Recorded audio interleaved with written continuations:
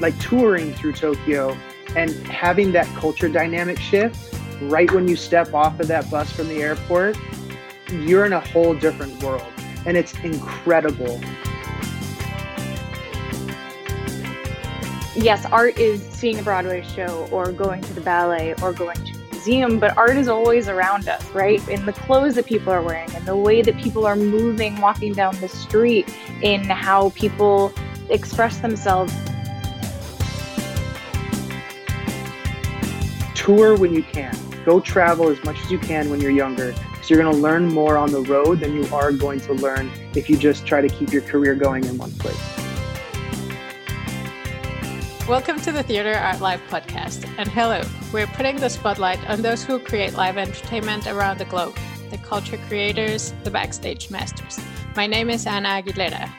And my name is Anna Robb. On this episode, we'll be talking to Robin Masella and Mark Heitzman about dance on Broadway. Robin Masella is a Broadway performer, born and raised and living in New York City.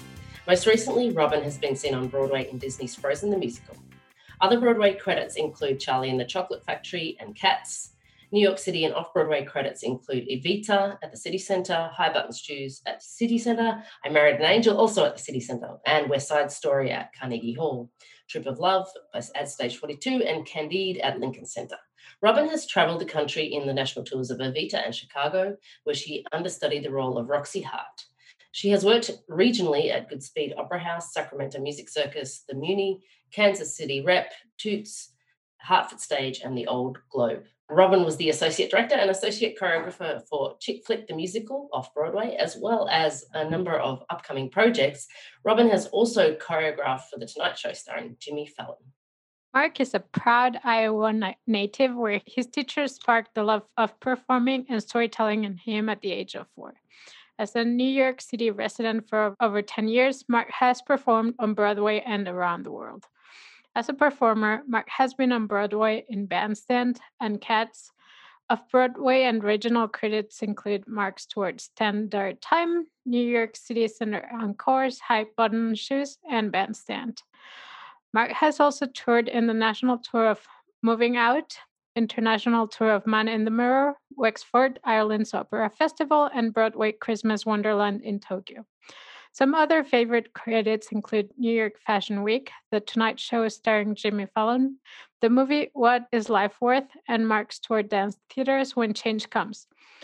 As a choreographer-director, Mark is a proud member of SDC, more recently seeing restaging the first national tour of Bandstand. Mark has also worked with Norwegian Cruise Line and the movie Can You Keep a Secret? While collaborating with many choreographers on different projects, Mark is always thankful for this community of storytellers. Hello, guys. Welcome to the show. Thank you. Hi. You both have an amazing list of credits to your name. How do you pack that into one house? It's kind of crazy hearing it. You know, we know what we've done, but hearing someone read it off the list, it's kind of nice. It's nice. It's really, really good.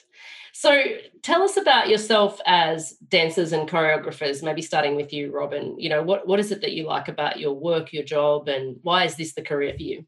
So I grew up in New York, right outside of Manhattan, so in New York City. And I was very lucky that at an early age, I was exposed to the arts. I grew up seeing Broadway shows. I grew up going to the ballet, going to the opera. I grew up listening to musical theater. So it kind of from a very young age was ingrained in me. And I was given the opportunities to study dance as a youngster and continue that through my life. And it just kind of became this thing that I wanted to do. And when I realized that people could do this for a living, I wanted to do that.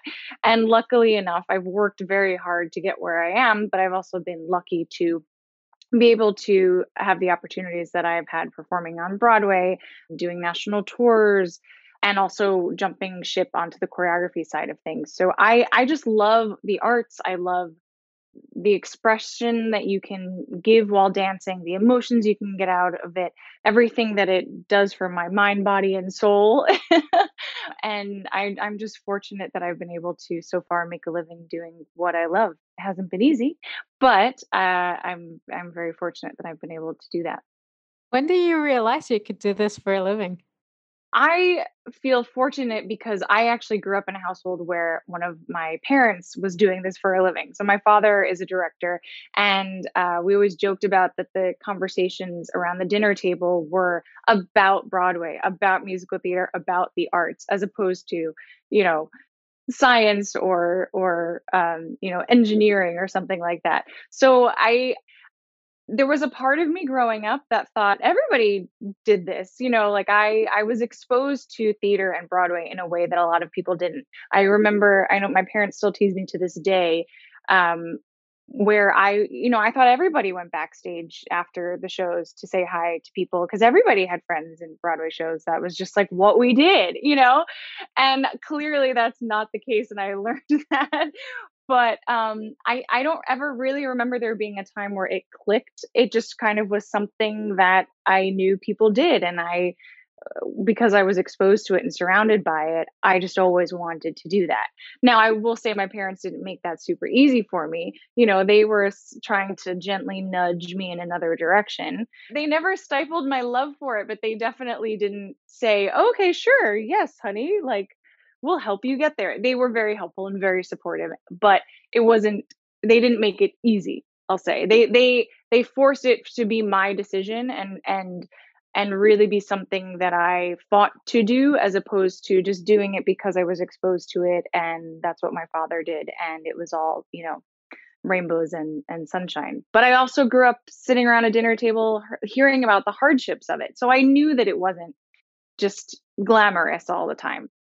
I came from a little bit of a different background than Robin did. I grew up in the Midwest. I grew up in Iowa.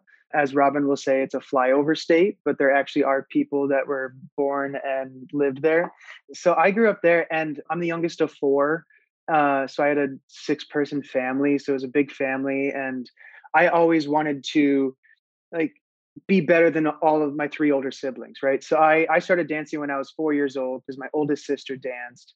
And then I kept with it. And when I was in middle school, I quit for a little bit because of like the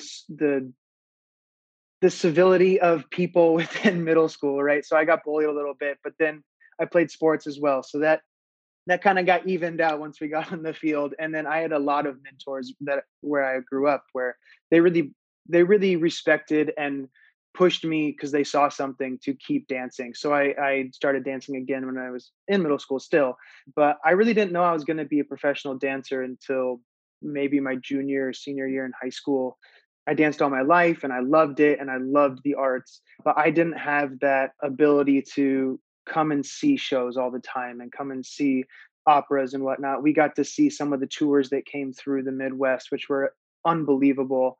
But until I came to New York City, the summer between my sophomore and junior year, I didn't know what I needed to do for my life, and that's kind of when I realized that I belong here, and this is the city that I want to live in, and this is what I want to do. And so I ended up applying to a bunch of different colleges, and I was supposed to go to Oklahoma City University. But a month before I was supposed to go to college, I was offered a role in the national tour Moving Out, which is one of my dream shows, and I got to be the lead in the show, and that was one of my dream roles. So I had no choice for myself. Although my naive self, I'll tell you a quick little story. I was offered it right after the audition on the spot because they knew I was supposed to go to college. And my young, naive 18-year-old self said, "Can I ask my parents first?" Because I was set to go to college. I had a plan, and both my parents are very academic. They both have their PhDs. So I was worried that they weren't going to let me start my career quite yet. I didn't know if they thought I could do it, if I was ready yet as an adult. And so I talked to my mom over the phone, and she says, "Well, you have to talk to your father." And my dad, the first thing, and I'll never forget this, and I always get choked up a little bit, is that the first thing he said is, "Go do it. This is what you want to do with your life." And that's not the response that I was expecting. It was college comes first, education first, and then you can know what you need to do. So I was blessed with a very supportive family. And when I did that tour, I came back to New York City and I just kept going. And it's 12 years later now, since that tour, and I've been on Broadway. I've hit the goals, and now I've been choreographing and directing, which is awesome. And I still love to perform when we're able to, which we haven't been able to for a year now. But it's been a blessing, and I wouldn't change it for the world of where I came from and how I got here. Broadway is kind of the hub. It's amazing that theater is done all over the world, and it certainly didn't start in New York City, but Broadway has kind of become and is established as the hub of musical theater, especially. And all those shows often start in other countries or other places. It's almost like the stamp of approval of being at the helm, at the highest. I know as a performer, Broadway for 90% of performers, maybe 100%, but I won't speak for everybody. Making it to Broadway is like the top of the top of the top. And that is true in many ways. It's also not necessarily true in many ways, but I think that Broadway is kind of, like I said, the top, the ultimate goal that you could have for yourself as a musical theater performer. And I think as a performer in that world, now it took me some time to get there. Everyone's journey to Broadway is different. Some people work their whole lives and never book a Broadway show, but are extremely successful at their artistry and in their career. Being in this community, in this city, the hustle and bustle of everybody going to their shows, of the audience members lining up to get to their shows, rehearsing your show, finally getting to opening night, sometimes being in that show for upwards of what Phantom now is at 30 plus years on Broadway. There are people that have been in that show for over 25 of those years. Or being in a show that lasts for a month, because not all the shows last that long. I think there's just something about it kind of being the pinnacle and like I said, the hub of musical theater, that being in that world here in New York City is just amazing. And definitely as a choreographer as well, being on the other side of that, it just kind of, I don't know, I'm repeating myself, but it just kind of is like the best of the best. It's the best of the best of performers, of directors, choreographers, of creators. And I feel really blessed to be a part of it. We have some global listeners, and I would like for both of you to sort of define for you what is Broadway culture and what is Broadway shows, you as performers and choreographers in it, because I think it's very different to the rest of the world. I mean, I know we do musicals and stuff around the world, but I'm only really starting to understand how diverse and how different, even from maybe a stage management point of view, how you stage manage on West End is really different from Broadway and all of those sort of things. So tell us about the culture as a performer and choreographer in that world. No, absolutely. The analogy that I would give is Broadway is like Hollywood, right? So Broadway for performers, and a lot of Hollywood actors and actresses have performed or do perform on Broadway, right? So that's the pinnacle of this industry. The culture of it is a huge family, if that can answer your question, right? Everybody has a part of it. Every artist, every dancer, every singer, every actor, every stage manager, every creator, directors, sound designers, lighting designers, choreographers, everybody has a part of Broadway, whether they have worked, are working, or will never work on Broadway. They all have a part. Because so many shows, almost all of the shows, a lot of the big musicals that have a big name to them, sometimes they don't do out of towns, but most shows do these big out of town runs to see how it's going to do. And then the show changes and it molds and it creates, and then it becomes where it's going to be, where are they going to be basically adjudicated, right? So you have Hollywood, the Oscars. For Broadway, we have the Tonys, and that's the pinnacle award. That's where you're going to find the best directors, the best choreographers, the best leads, the best supporting, the best ensemble, everything. And why I say it's a big family is that everybody always has a part. And even if you're just a dancer that kind of works with a choreographer on the side and you get pulled in for what we call pre-production, pre-pro, your influence to that choreographer is going to change the way they choreograph for that show or for future shows in the future, or for the Tony opening number. They always have there's always a piece of every artist that's ever stepped through New York or stepped through the gates anywhere in the world that has a footprint on Broadway. That's the best way I can say it. And then when you are working on Broadway and you're in a show and you feel that gratification, that satisfaction, and like the pinnacle of all this hard work that you've put in since you were a kid, you feel that from the audiences and from the reviews. And even if the reviews are bad, but the audience still love it, they'll still see you at the stage door. But you become a family, and every cast is super tight for the most part. They're very close. But then all of the rest of the cast that are performing on Broadway or have performed, you always have that connection with them, and you're gonna meet more people and you're gonna work with more people. And like Robin and I have done shows together, but before that, we both did Cats, but we did it at separate times. We did the exact same show on Broadway, but she did it a year before I joined the company. And that's what's crazy. And that's how small this world really becomes is oh, wait, I did that exact same show. How did we never meet? Right. But then you meet these people down the line and you have so much in common already because you're in the same industry, this same family of Broadway and of musical theater and the arts. How do you think it came to be Broadway? Like what makes it that it is the best of the best when it comes to musical theater? If people are interested in musical theater, there's a huge history of when theater was becoming theater, and that happened in New York. That happened in New York City, and I think that answers your question of like why is Broadway become Broadway? Because it really started here.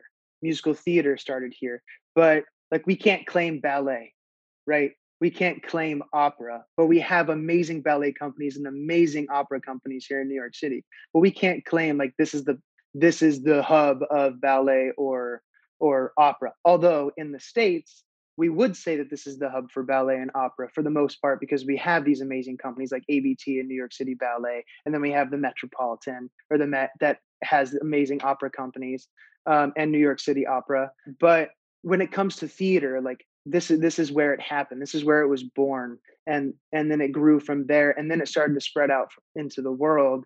But yet, I think it stayed here in Midtown and around of where these major theaters are, and they're not the biggest theaters in the world, right? We tour. Both of us have done tours, and we've performed at these 3,500 seat theaters and more. But in New York, you're not going to get that. It's a little more intimate. You have a couple thousand in some of the bigger houses, but these theaters have such a rich history of the classic shows, the more modern shows, and all of those shows in between that didn't last to opening night, right? They were doing previews and they were canceled before they even opened. Or the shows like Phantom of the Opera that have been open for over 30 years. And then you talk about Chicago and Wicked and more of these modern shows, but they have been open for decades. And Hamilton will be close behind on how long it runs on Broadway. But this is where it began. And I think that's why it is still that hub of theater.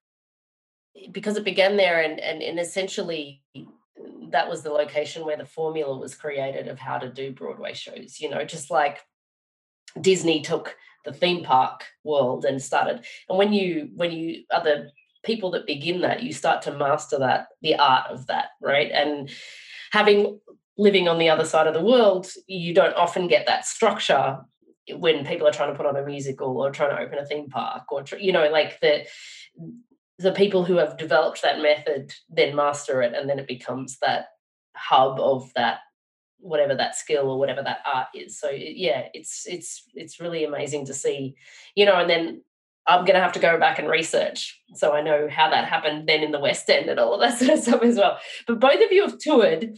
And so tell us a little bit about, what did you learn on tour? So you started by touring, Mark, and that would have been, as an 18-year-old, boom, leading a show, off you go. How was that? It was amazing. I was lucky that my cast was incredible. I didn't get into too much trouble, which is good. But I was 18 and I was the youngest person in the cast. And I was the lead for the show most of the night. So I had this weird dynamic of I don't know what I'm doing. And then that feeling of I have to know what I'm doing in order to perform this show. But when it came to like proper adulting, when I was 18 years old on the road throughout most of the states within the United States, and then plus places in Canada, I learned a lot. And it's like being thrown into a pool and you don't know how to swim. You're going to figure it out. You're going to make sure you don't drown, and then you grow from there. And that's really the best analogy that I can give for that. But it was really the community around me that showed me the way. And I feel like that's the same for a lot of people when they're thrown into this career. Even if you go to college for 4 years or you train your whole life, you're still not ready until you experience it, because it's so different. And it's like being shot out of a cannon, where you have to keep up, or else you're going to fall behind. Trial by fire. Yeah, exactly. And for you, Robin?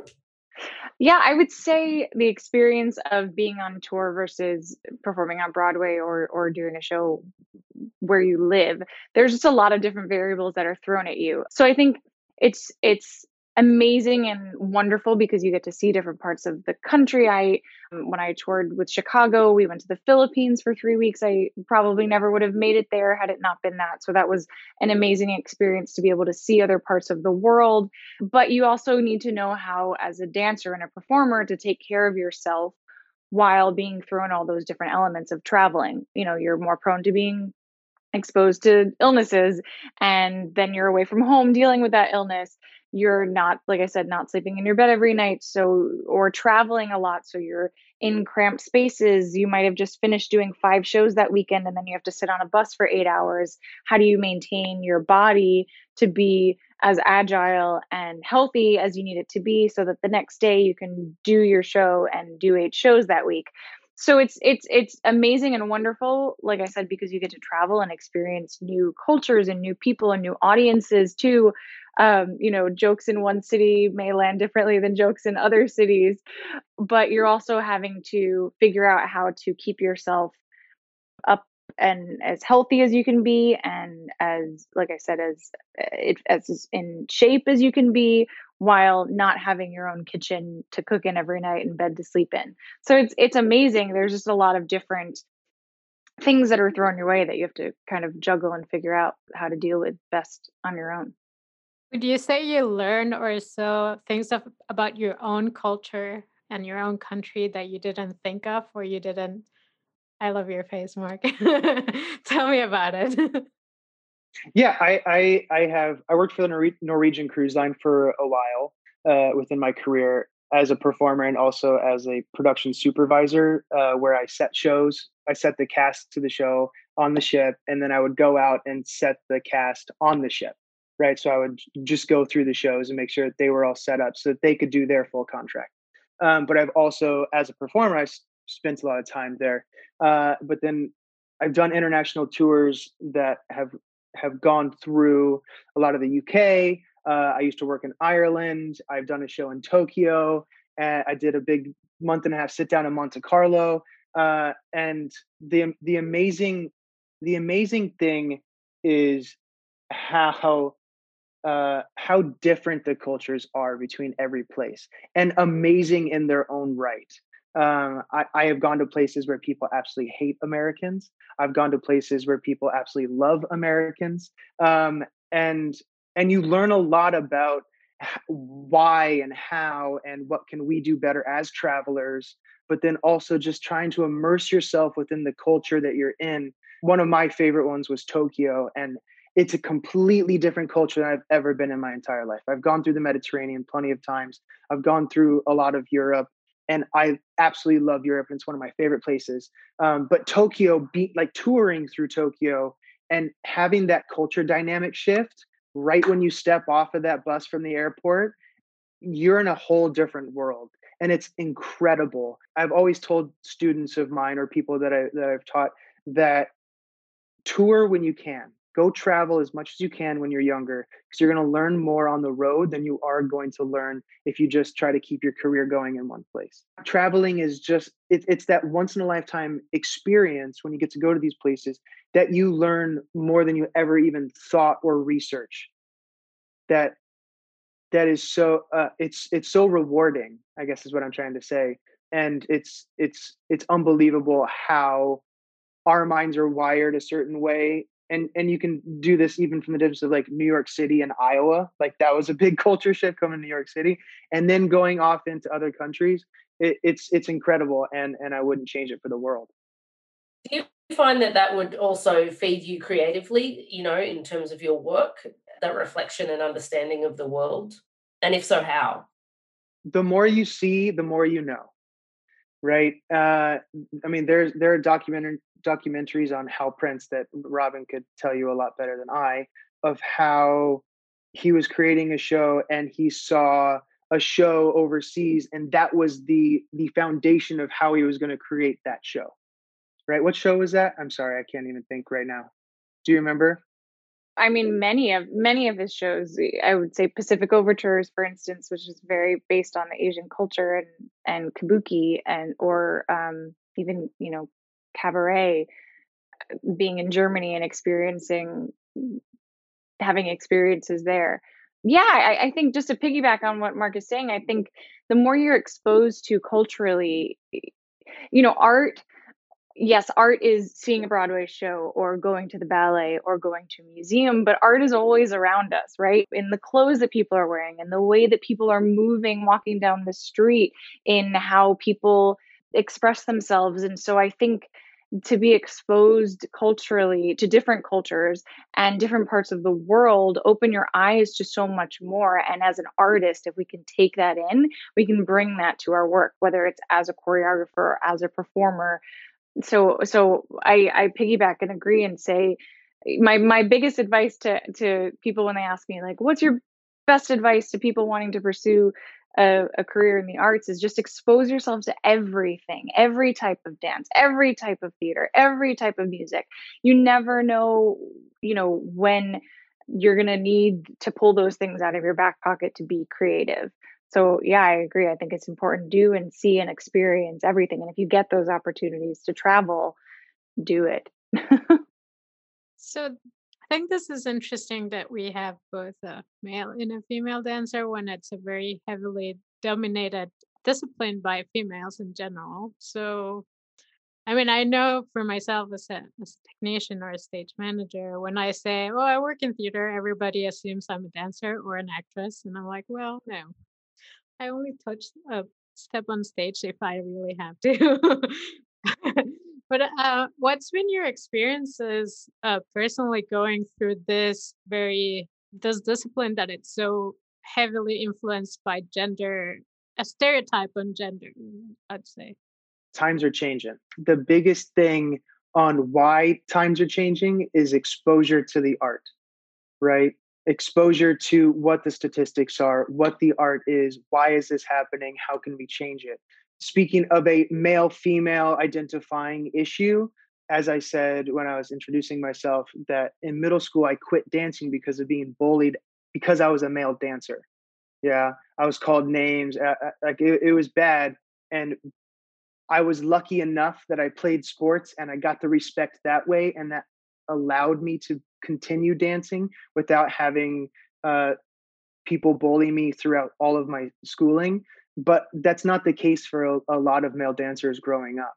And then it becomes about sexuality, and it's always a stereotype of all of this, and why are things negative. And now that we're having these conversations, the whole world is watching. It's not just within the industry, and that's what's beautiful, and that's why things are changing. But I will say it's exposure, because all of those people that were bullying me when we were young for no reason, because they were naive and they were ignorant, nowadays they're the ones that reach out and want to come and see a Broadway show and want to meet up for drinks and want to hang out. But then it's all about, because they've been exposed to what it really is, and why were they doing that back then on what they could have been doing, because now they know in the modern day. When we're talking about male and female identifying aspects as well within dance, I teach a lot of partnering. I'm a partner first, and when you think about partnering, you always think male's the leader, female's the follower, right? And that's with like every style of partnering. That's been the base of the foundation But that's changing, and that's what's beautiful, especially about dance, is because we can explore on who's the follower and who's the leader. And that's why when we're teaching partnering classes now, I try not to say, all right, the man's going to step here. No, it's the leader's going to step here, because I could have two females together. I could have two males together. I could have any different combination. I could have a female being the leader and the male being the follower, which is the best exercise ever, because a lot of guys don't know how to follow, me included, right? But when you're exposed and influenced by this at a younger age, then we can grow and diversify more within the art, and everything can even out, so that people have that opportunity when they're older and they want to do and they want to pursue. But I mean, that goes back into a lot of politic things, and into, diversifying the casts and the creative team, and having art in our schools, and not having that be the first program that gets cut, because that's the biggest issue, is that kids aren't exposed to all of this beautiful art in orchestra, choir, theater, drama club, dance classes. All of that gets pushed out first, so that sports teams can have more money. And that's a huge issue, and that's why these issues are happening, because when they're kids, when they're the biggest sponge that they could be, and they could really take this on and understand it before they have a perception of what it is. If they don't get that, then it's harder for them to understand. That it's harder for them to be more accepting within the art and be more accepting within life. I totally agree with you there. I think, creating the pathway for people to be exposed to that, for one thing, and then also for that to be acceptable, whatever you identify as, is something that, like you said, is shifting, but the school system not yet really, like you said, is going to, and it's the same globally, when things get tight budget-wise or anything like that, the first to get ticked off the list, unfortunately, is the arts. Yet the arts is such a representation of culture, and it is so important. How many people have said this, pandemic, what did you guys do while you were in lockdown? Mostly you listened to music and podcasts and consumed creative content. So what would you be doing if that wasn't there for you? So, it's something that I get more and more passionate about it, Mark, now that you say that, about that, advocating for arts. And it's good that you teach that as well. I think it's good that you're trying to open those doors as well. And so, going on that, can you either of you comment on the role of live entertainment and performing arts in our society, but also, coming back from the pandemic, do you think it's going to be worse, or do you think it's going to be better? How do you feel we're going to move forward beyond this time? My concern personally is that when we go back, the budgets will be smaller, all this, we know of the need for more diversity, and we know for the need for opportunities, and we know that we need to get better at doing everything that we do, and yet it's still a business, right? And how many tourists are going to start coming to New York City for Broadway shows to open again? And if so, how many, and how long does it take for those 41 theatres to be active? And do you going to have a COVID compliance officer there, as well as look at diversity as well? There's a lot to undertake coming back. And so what's your thoughts on that? Yeah, I think it's going to be a huge undertaking. I think it's not as simple as just opening the doors and letting people in. I mean, on the COVID front, it's going to have to be safe for both people to congregate in the audience, and people to feel safe to come and be with a mass amount of people in the audience watching a show. It's going to need to be safe to have the casts backstage and doing the show, where sometimes you're kissing 3 different people in a week because you have understudies on, and that's what you have to do in the show. There is no way to social distance in a theater backstage in small dressing rooms. For some of these theaters were constructed many, many, many years ago, and it's very close quarters. So I think it's going to be a big undertaking. That's why, not to get political, but I'm very much advocating for the vaccine and having people get vaccinated, both audience members and cast members. I think from a money point of view, I can't really do anything but speculate on how things are going to be brought back, but I don't think that, every Broadway show is going to open when they say, okay, we're open again. I think it's going to take time. They're probably going to start with the big money musicals like Hamilton and Wicked, and kind of the, for sure shows that are going to sell, and see how many audience members come and how many people buy tickets into the future. And like you said, they're continue to diversify and make more opportunities for people. There, I saw in one of the questions, and maybe we'll get to that in a minute, but is, if there's something that you could change about your business, what would it be? And it would just be the opportunity. I wish there were twice as many Broadway shows and twice as many theaters, so that there could be more opportunity for more people to be in shows, more people to see shows, more kinds of shows to put out there, as opposed to having to limit that because of the kinds of shows that are already there, and those kinds of things. So I think it's going to be really tricky. And I think what's been frustrating for me personally during this time is that I feel like the rest of the world, people who are not in theater, don't always recognize people who work in the arts as this being a real job, as opposed to just something that they really love to do and are lucky to do. And yes, while all of that is true, it's also how I pay my bills. And it's also how I get my health care and my pension, the same as someone, being a teacher or a doctor or anything like that. And what's been sad to me and disheartening to me is that it has felt at times through this pandemic that people don't realize that those of us working in the arts are very much suffering right now. And that while going to the theater might be a luxury for someone, working in the theater is my job and my income and my livelihood. And that it's going to take a long time to get back to where it was. For me, for instance, I was in Frozen before the pandemic hit, a hit Broadway show, Disney. We just went back into tech to change some elements to match the tour. We were, booming. And 2 months into the shutdown, we got our closing notice. And so it went from, okay, we're dealing with a pandemic that we don't know how long it's going to last. And that's really sad. But at least I know I have my job coming out of this. And then that got ripped out right under me. And then that was gone. And while we're used to always searching for the next thing, it's going to be that much harder coming out of this, like you said. And it's just that much more daunting. And while it's an amazing thing to perform on Broadway, it's a job, and like I said, it's my income, it's my healthcare, it's all of those things that I, as a human, need to survive.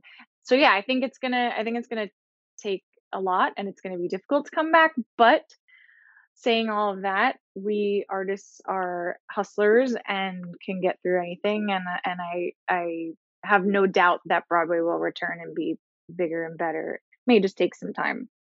Yeah, I agree 100%. It's all about a timing issue. At first it was, oh, we're just going to be shut down for 2 weeks. Then it was 2 months. Then it was 6 months. Then it was end of the year. Now it's next fall. Right. And that's just the reality of the pandemic. And I know it's happening everywhere. And I know a lot of people have suffered. The hard thing that we have is that we can't just do it through a screen. Right. We can't, there is no alternate to live theater that we can give except for streaming a show where it can be streamed for a couple of days and then be taken down because people aren't paying tickets to that show. It's not going to keep it running. It's not going to pay our bills. And that is one of the saddest parts is that government in general, the politics of it all, art is always the last thing they think about, even though we're the biggest sustainer of New York City art. We're big. We make more money than the professional football teams combined, and that doesn't get remembered when times are needed. And we're the reason why a lot of tourists come in. Restaurants survive because people are coming in to see shows. Coffee shops survive because people are there. Bars survive because people are here. If there are no shows, people aren't here. And souvenir shops, yeah, your I Heart NY T-shirt. And it is sad how art is just like schools. It's the first thing to go, even though people forget that's where you can get your biggest education, and that's where you're going to get your biggest income within these bigger cities. it's going to be so difficult to come back, even when the vaccines spread enough that we reach herd immunity and people can start coming into the city. But then where are those people coming from? If they had the vaccine, are we going to have another spike with tourists here where they're using our hospital systems because they're getting sick while they're on vacation? And that's just, and is it the theater when they're all packed in these houses? Is that where they're getting sick? So there's so many different elements that I am nowhere near smart enough in that aspect to think about and put a structure together. But I know that they've been working on it since day one, at least the producer league, Actors Equity, which is the big performer and stage manager union, and then SDC, which is the big choreographer director union. I know that they've all been talking on how to make this happen and how much is it really going to cost to put up a show. Because it's not just, as Robin said, it's not just, okay, all the shows can open. It's, all right, maybe our show can open when we have this amount of tourists because people are going to come and see this show. It's not just something out of the ordinary that people are going to be like, oh, that would be cool to see. It has to be those shows that people come to New York to see. And then it's going to cost them money because we've been away from work for a year now, almost. We're going to have to bring everyone in and have rehearsal and tech the show again and make sure that the cast is all living in New York City still, because a lot of people have left to have other jobs because the art workers weren't given stipends like businesses were, right? So it's going to be all of these different aspects that have to come together and kind of have to meet at the right time for shows to come back. And I know there's always gossip on whatnot, but I think a number that we heard, don't quote me on this, but it takes like $1 million for producers to put up a show, for them to come back, to reopen a show. That's what I mean, to reopen a show. So that's a lot of money. It's not just money that they can do multiple times. They have to make sure that they don't close again, or they're going to have to do that again. And then part two, diversity within the arts. The conversation started long ago, and now it finally has some fuel on the fire for people to really start talking about it. And how do we make it more acceptable? How is our acceptance level going to rise? How can we become more diverse? How can we give that opportunity so that we can become more diverse? And that's one thing that has been beautiful about all the tragedy of this year, is that there are so many conversations happening within the different unions, with multiple unions, within different casts, within even just performer to performer. Like, hey, I'm here if you want to talk. I don't take offense. If you have questions, come ask me. And that's a beautiful thing. And I think there are real plans and real strategies going out to make it more socially acceptable within all aspects of our career. I really liked recently the release of the Netflix show Bridgerton, that had a period piece with both black and white cast members, and it felt like somebody just took a sledgehammer to expectations of, like, well, of course they were all white back then, but that doesn't mean that we need to portray them as white people now. And I really enjoyed that. It felt different for me to see it, and it felt odd, but I think the more that happens and the more that you just break that, and that's really what we're talking about when we talk about diversity. It's not about adding, people with a couple of special needs people and a couple of people of color and all those things. It's about where there's an expectation of that person being of a particular look or feel, that is completely replaced with something else. And I love to see that. So I really hope to see more of that in the future, on stage as well as in television. So yeah, I think that's the reason why Hamilton, not the reason, because Lin-Manuel is a genius and Andy Blankenbuehler is a genius, and all of them came together and like created this incredible show. But you think about, like, Thomas Jefferson, Alexander Hamilton, Aaron Burr, all old white guys that created America, that helped write the Constitution and all of this. But they weren't portrayed that way, and it worked. And that's because it is socially acceptable. But it's those barriers that have to be broken. And that's why I've always been so happy that Hamilton has become such a worldwide phenomenon, because it answers that question. It's like, do you have to be within the time period within your show for it to work? And the answer is not always. Yeah. So like you can do that and it works. And that's what's so beautiful. And it was so accepted because the show's amazing and because they're incredible actors. And that's all it's about, really. It's not about, are you the right skin type? Are you the right gender? Sometimes you have to have that for the story to work, but it doesn't need to happen all the time. And it doesn't, and I don't know. I know I'm going in circles, but that's so important for people to see. And that's when it becomes about, you know, being exposed to everything. Because when people see that, then they're exposed to it. Yeah, there's a black man playing Thomas Jefferson. That's awesome, right? Because you can get excited about that then. And it sets the tone, because, as much as it is an entertainment and a business, it also is a visual portrayal of society, right? So if people are going to see the theatre and they see that then invites that to be a norm. And I think that's a wonderful thing. So tell us what do you like most about your job, each of you? It is such a hard question because there's so many things that I love. On stage, I love being on stage and feeling what you feel when you're performing and watching live theater. It's an unspoken connection between the audience and the performer. It's different every night as a performer. It's probably different every night as an audience member as well, in every show.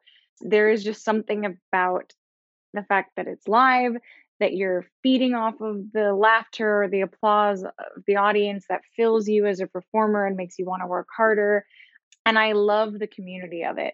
I love the offstage part, which is, your cast is your show family, and the other shows are a part of that family. I don't know whether it's that we all know how hard it is to do what we do and how much dedication and hard work it took to get where we are, that there's just kind of this unspoken camaraderie behind it all. But we really are a community that, for the most part, lifts each other up and carries through both hardships on stage and hardships off stage. And I just think that in a lot of other fields, you won't find that. There's no other business where, on day one, it's like, hi, nice to meet you. What's your name? Okay, now lift me over your head and I'm going to trust that you're not going to drop me, or I don't know, a million other examples like that. There's like immediate trust, immediate connection, and I just think that that's amazing. So yeah, I think just the feeling of performing on stage and having it be an unspoken communication between the audience is incredible, and then just the support that you get from your community and fellow castmates is just the best. Two things: the community and the ability to be a storyteller. Life's hard, adulting's hard, you know, being able to 8 times a week or whenever you get the chance to tell a story that isn't necessarily yours, but being able to bring your own emotions into it and create characters and have this group around you that is telling the same story with you, that can change every night, but that can reach somebody in that audience. I never go into a show thinking I'm gonna blow this entire audience's mind, right? I the only thing that I search for within my art is starting one conversation with one person that came to see that show, because it can change someone's life. And if somebody can still talk about that show after they left, then mission accomplished. If we can be an escape for 2.5 hours for somebody that just had a crappy day or has had a really crappy year, or maybe their life's amazing, but they can just escape for 2.5 hours and not think about those things and enjoy something or cry about something or feel angry about something, then I think we've accomplished something. The beauty of being able to tell that story, to tell any story you're doing, even if it's super campy Disney, not all Disney is campy by any means, or something super deep and culturally relevant, and you're pushing the boundary of what you're doing on stage, there, that whole spectrum is still beautiful wherever you are within that area. The fact that you get to tell that story and that you get to be that person to start that conversation with somebody is one of the most rewarding things that I can take away from my entire journey and my career every time I'm on that stage. And then just the community. I know Robin touched on this, the community around you. Everyone has everyone's back.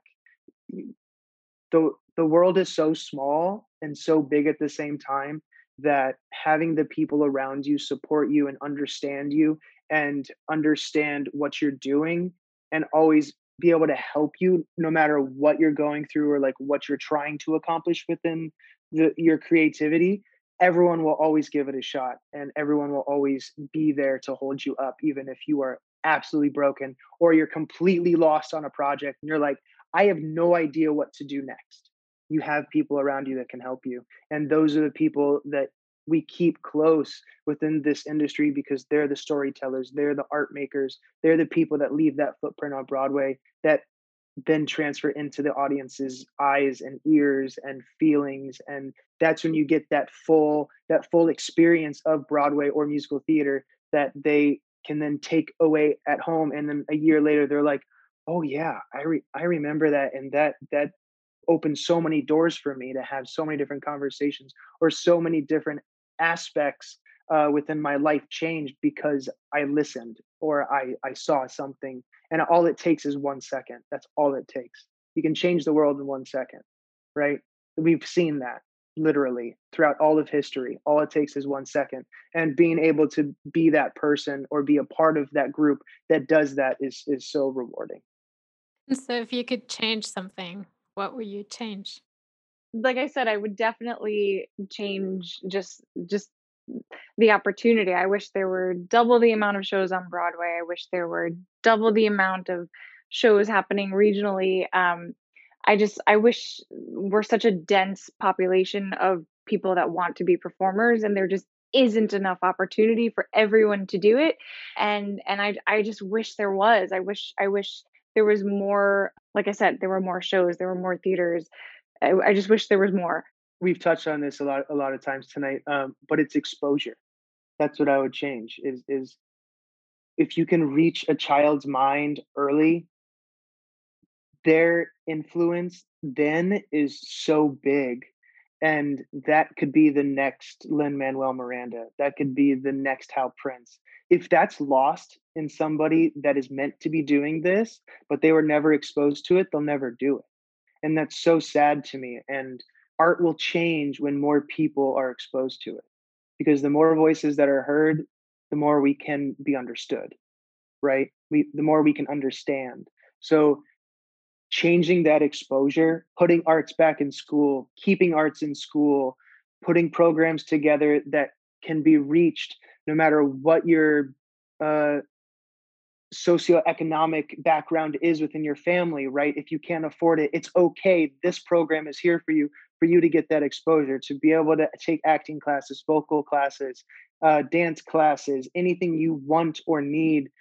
Then you can make that choice. But if you're never exposed to it, you never get to make that choice. And isn't that what life's about? Making a choice, right? Having that choice to be heard. If you want to do it, amazing. If you don't, you're going to learn something still from it. I learned more throughout art type programs than I did in any other program that I took, right? Growing up, because that's where you find the real reality of life. That's These shows aren't made from nothing. These shows are made from real life experiences that are then created into this big musical or show or drama piece, anything or play, that's where you're going to be influenced to do more with your life. And I'll just add on that. It's funny because Mark and I actually were listening to a record, a Sondheim record the other day, and I kept having moments of realization. And I remember I turned to him afterwards and I said, I really think everything I learned, like the foundations of what I learned in life, I learned from musical theater. I mean that in a way that I had just memories flooding back of being a child and listening to a song from a show or watching a show and having such visceral reactions to what was going on and and relating to that for whatever I was going through at that point in my life, or feeling like, yes, that's what I've been feeling but I don't know how to say. They say like you sing because that's you talk it out so much that now you just have to sing about it, or we dance because the same way that I'm using my arms right now and talking because I'm emotional about it, it's like the emotion is coming out through my body. And I think that it's silly, but it's true. Like so much of my of my emotional upbringing, I related to musical theater in the themes that I heard or the topics that were talked about. And now more so than ever with some shows that are happening, people are relating to that the same way that you relate to movies or you relate to other forms of art. And I think that, like Mark was saying, being able to be exposed to that and have an outlet like that to relate to let those emotions out, or like we've said before, I see someone on that stage that looks like me, and that makes it possible for me to know that I can achieve that, is so important. And I think we're both in agreement in that exposure at an early age and continuing arts in school and bringing arts to those programs and people are just it's so important. So important. So, where can our audience see more of what you've done? And I believe you both teach maybe online these days. I don't know. So maybe they can look for what you're doing these days. Yeah, we both teach on a dance online platform called Passdoor, PASSDOOR.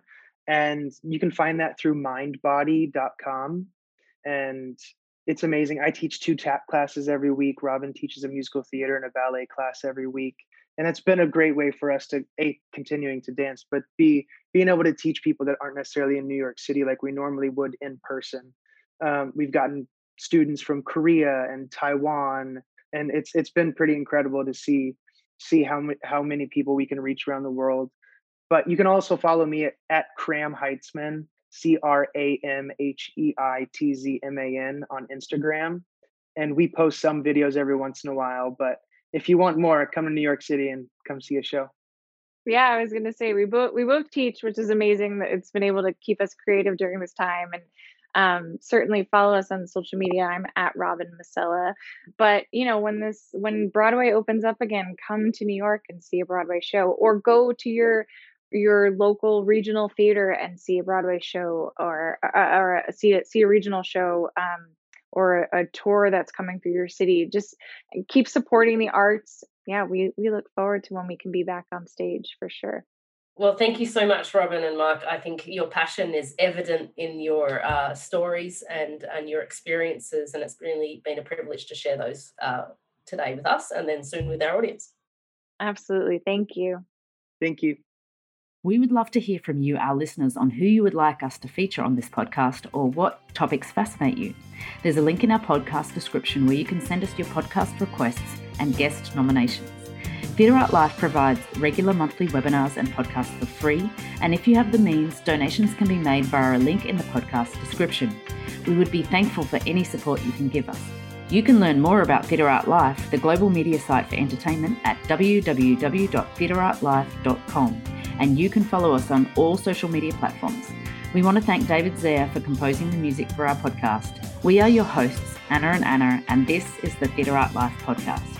Thanks for listening.